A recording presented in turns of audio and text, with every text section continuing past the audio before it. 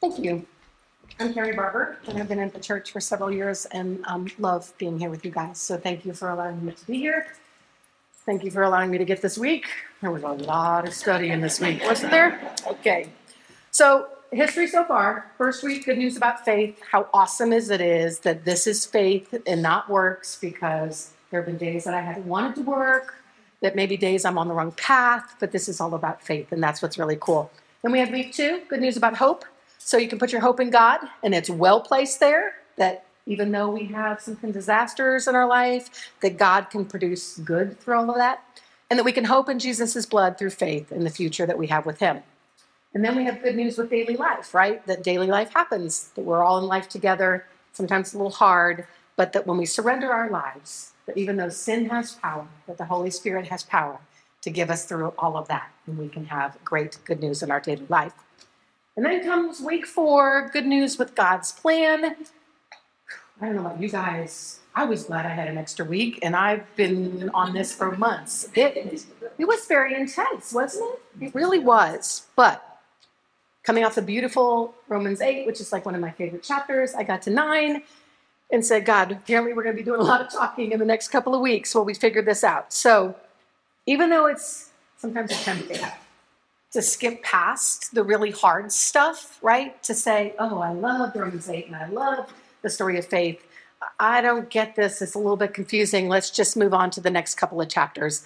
I want you to know that there's some things in here that Paul and God want us to know. So that's what we're going to focus on. So let's walk through some really big ideas. We're going to go slow so we can wrap our heads around it. But there's a couple of things that I really want you to remember today when we're walking through this. And the first one is, there is a difference between reading your Bible and studying your Bible, right? Big difference. Reading is good. Studying brings a knowledge base. And with knowledge comes power.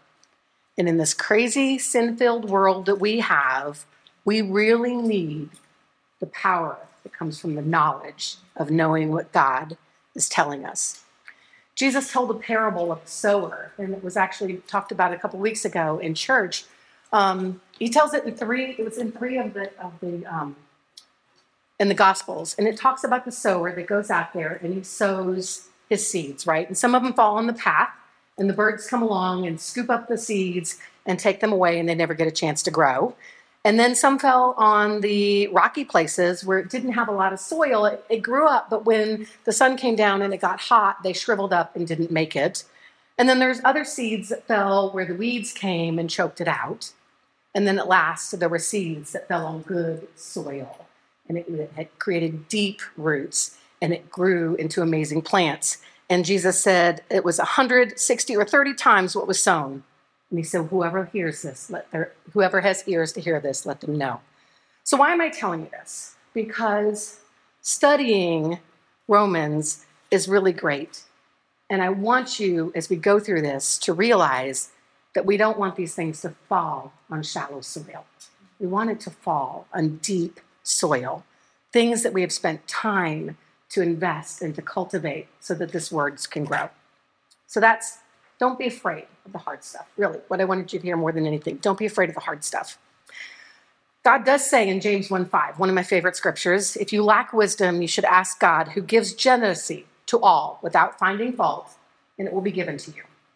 So it is okay to say, God, I don't get it. I don't understand. Can you give me the wisdom on this one? And the light bulb may not go off today, but I guarantee you, God wants you to know what's in his word, okay? And the second thing that's really, really important for us to talk about today is that God wants none to perish. That's really important to him. Matthew 18:12-14 says, what do you think? If a man owns 100 sheep and one of them wanders away, will he not leave the 99 on the hill and go and look for that one that wandered off? And if he finds it, truly I tell you, he is happier about that one sheep than the 99 that did not wander off. In the same way, your Father in heaven is not willing that any of these should perish. So how many does God want to perish? Excellent. All right, so let's get to this. So as you know, we've been talking about this time in the Roman Empire of exile the Jews had gone through, right? They had recently been out of the area and are starting to filter back. And they were really not just kind of wandering out, they were kind of pushed out. And they were pushed out of Rome by the Roman Emperor Claudius. Okay, so Claudius was a weak, odd duck, so, not my words, who suffered from several afflictions and is said to have received the emperorship because he was the last male in the family. All right? There is nobody else we can take, and he gets it. He is described as having weak knees that gave out, his head shook, he stammered, his speech was confused, and he thought possibly to have Tourette's syndrome. He slobbered, his nose ran, and oh yeah, he had weak hands too. So you can see, right? I mean, doesn't that just, you can kind of see that that's not somebody that's going to like actually get voted in as he's like drooling, and stuff. So he has a lot to prove, right? We all know he only got there because he's the only one left. We got to take what we can get. But he is going to prove to everybody that he is warranted to be there, right? So he's kind of got a little bit of his chip on his shoulder. Now, he did a lot of good things in Rome at this time. He actually did some great things with roads and commerce and those kind of things. He really had some great things that he did for Rome. But he had a real problem if anybody tried to take any power. It was a real problem for him. And at this time, there was a big push in the Jewish community when he came into rule to have a little bit more authority and increased rights. And so this is pretty much what led to them being decided that they weren't going to be able to stay in the area. And it first started with Claudius saying that they could no longer gather in the synagogues because they felt like that the Jews coming together in the synagogues was when they got a chance to talk and they got a chance to be strong. And so therefore, let's put a stop to that. And then pretty much right after that, they were kind of invited to leave. So that edict happened in AD 49, so they could no longer gather in synagogues, and then they were left out. Paul's letter was written in AD 57, and the Jews had slowly started to return to Rome after Claudius' death in AD 54. And by the way, you guys, he was poisoned by his own wife and his physician. Like, this poor guy, just not a great life, okay? So in that time, the Romans had taken over the synagogues, right? So they had come in. This was now their church. This was their place. And the Jews are coming back, and they're kind of feeling like, hey, like, this is our space. Like, what's going on? It started to create a conflict. Okay, so it created a conflict over the buildings, over the beliefs, kind of everything. So this is where Paul picks up, and he starts to feel this conflict, and he wants to address these hard feelings between the Jews and the Romans that were going on at this time. So Paul puts out there that he himself is a Jew, but he's called to preach to the Gentiles. And he wants to address these hard feelings in these chapters and to kind of readdress God's grace. He wants everybody to know about God's mercy, about their faith, that it belonged to both Jews and Gentiles. So he's trying to bring them together.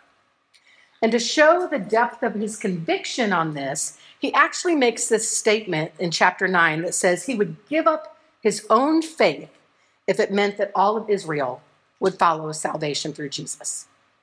Okay, so this statement is not to say that he so little values his faith, because we know that's not the case with Paul, right?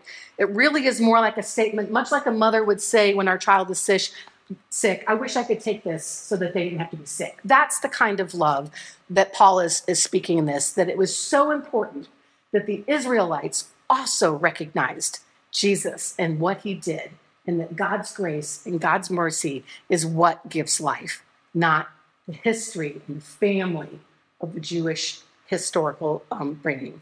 So Paul states that although through several Old Testament verses that God did choose Israel as his people, but it isn't any longer through the law or through works or through family bloodlines that you receive righteousness.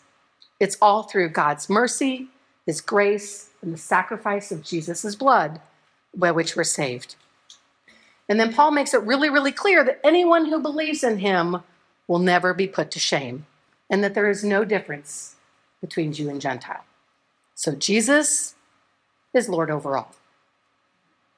Paul then shifts to give us our marching orders. So in Romans 10, 14 to 15, it says, "How then can they call on the one that they do not believe in? And how can they believe if the one whom they have not heard? And how can they hear without someone preaching to them?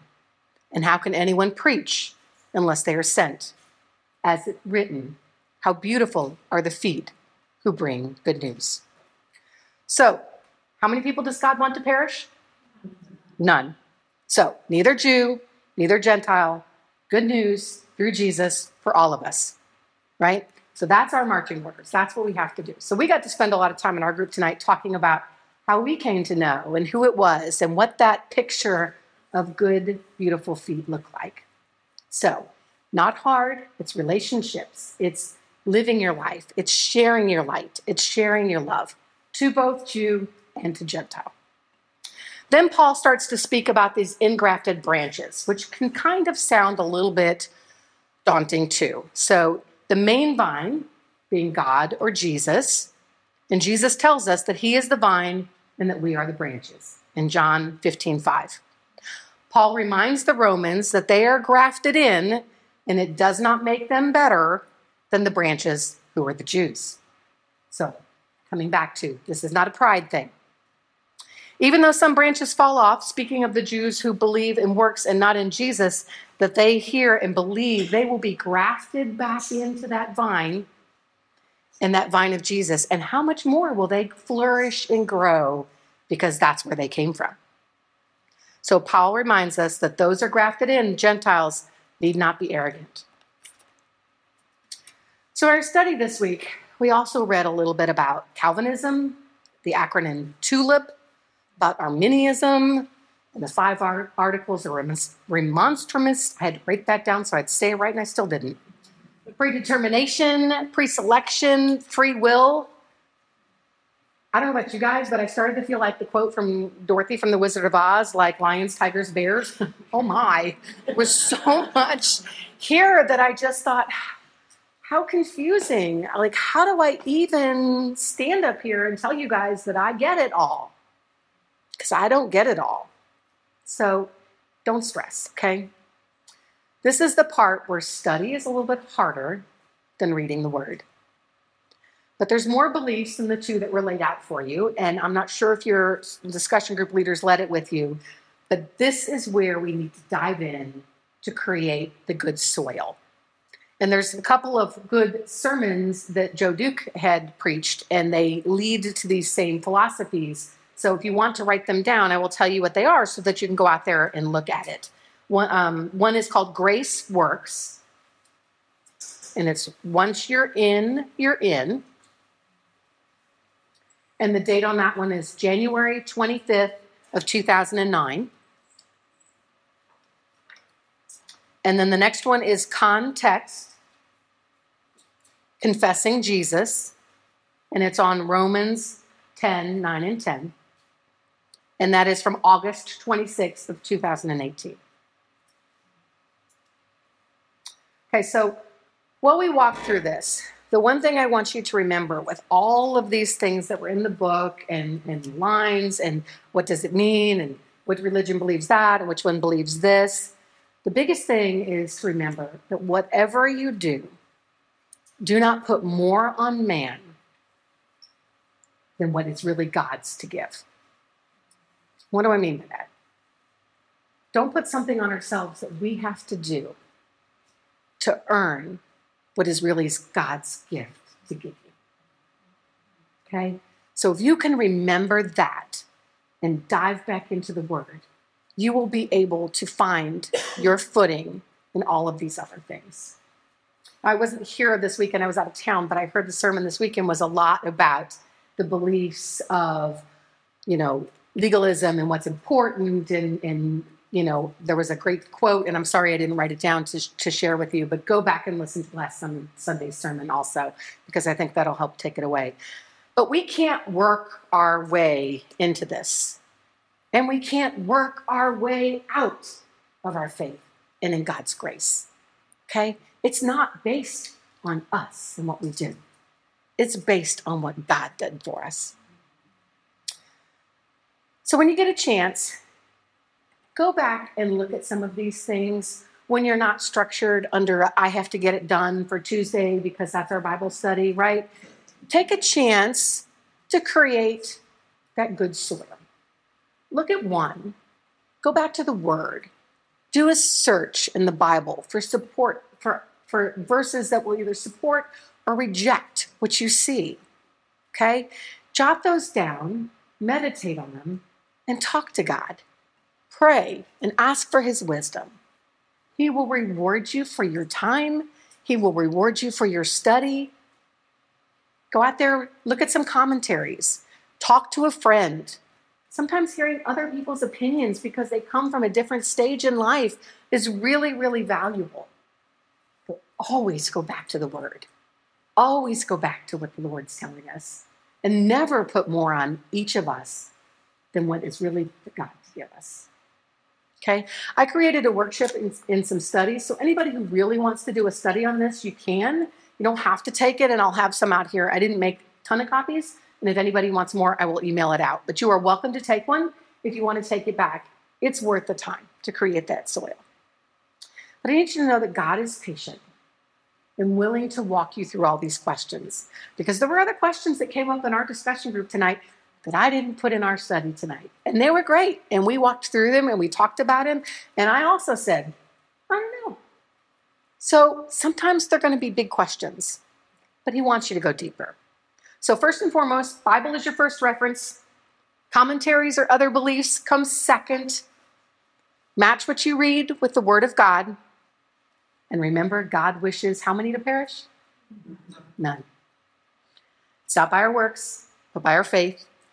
God's grace and blood of Jesus give us our justification. Okay, that's what's there. So why are we here studying? Because that's what you guys want. That's what I want too. We're here to create that good soil. We learn by ourselves, we learn in community. But also know that sometimes just this side of heaven, we're not going to have the answers. We may not get it. And that's okay. And God's not afraid of your questions. They're okay. It's okay to question him. It's okay to demand answers and still be confused because he loves that you're out there cultivating your soil. Age, life experience, time, all of those things, they help. They're not going to answer all the questions. It's okay. So when you don't know, just be okay with the fact that you don't know. But the most important thing is what you do know. That Jesus shed his blood for you and for me. And even if I was the only one that needed it and all the rest of you guys were perfect, he would have still done it. Because he loves me that much. He loves you that much. He loves you that much. That's what's important, okay?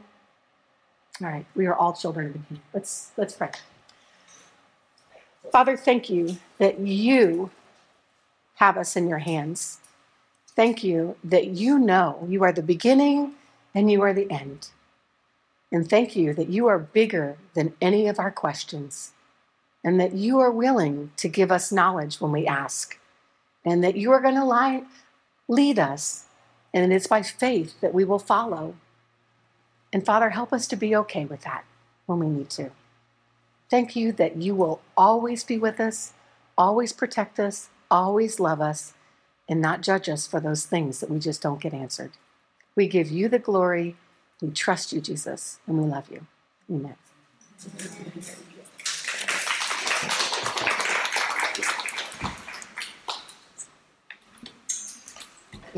Study, we'll open the house.